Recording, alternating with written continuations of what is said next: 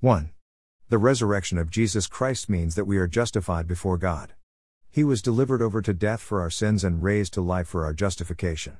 Romans 4:25 Justification means to be put right with. Because of our sins, humanity is separated from God and incapable of a relationship with Him. Romans 6:28, Isaiah 59:2. Scripture calls us objects of wrath because God has to exert His wrath those who break His law. Ephesians 2:3.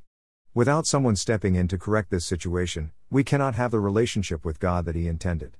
In the death of Jesus on the cross, God put our punishment on Christ so that we could be justified before Him. The resurrection of Jesus confirms that God accepted Christ's sacrifice for sin on the cross and gives us access to a right relationship with Him. 2. The resurrection of Jesus Christ shows that Jesus defeated death. Romans 6:9. Death is the enemy of mankind and the just punishment for each person's individual sins. Romans 6:23. The mortality rate is and will always be 100%. No amount of effort, medical technology, power or riches can escape the clutches of death. Christ rose from the dead because death could no longer hold Him, and we no longer have to fear death because Christ has triumphed over it. Death is no longer an enemy because in Christ, we no longer have to fear the punishment that comes after death. O death, where is your victory? O death, where is your sting? The sting of death is sin, and the power of sin is the law. But thanks be to God, who gives us the victory through our Lord Jesus Christ. 1 Corinthians 15:55-57. 3. The resurrection of Jesus Christ proves that Jesus is the Son of God. Christ was declared to be the Son of God in power according to the Spirit of holiness by His resurrection from the dead. Romans 1:4.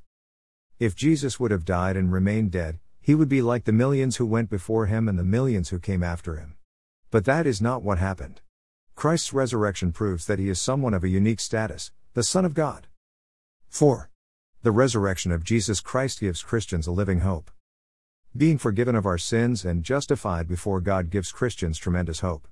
Christians are changed from being an enemy of God bound for separation from God, to becoming a forgiven son or daughter of God with an eternal inheritance in heaven that can never be taken away. According to His great mercy, He has caused us to be born again to a living hope through the resurrection of Jesus Christ from the dead, to an inheritance that is imperishable, undefiled and unfading, kept in heaven for you. 1 Peter 1:3-4. 5. The resurrection of Jesus Christ means that we will be raised like Him. Christ is described as the first fruits of the resurrection from the dead, meaning that His resurrection is a precursor to the resurrection that all believers. 1 Corinthians 15:20. 1 Corinthians 15:21-22 explains, For as by a man came death, by a man has come also the resurrection of the dead. For as in Adam all die, so also in Christ shall all be made alive. Christians will enjoy the resurrected life just like Christ did, with glorified bodies raised in power. 1 Corinthians 15:42-44.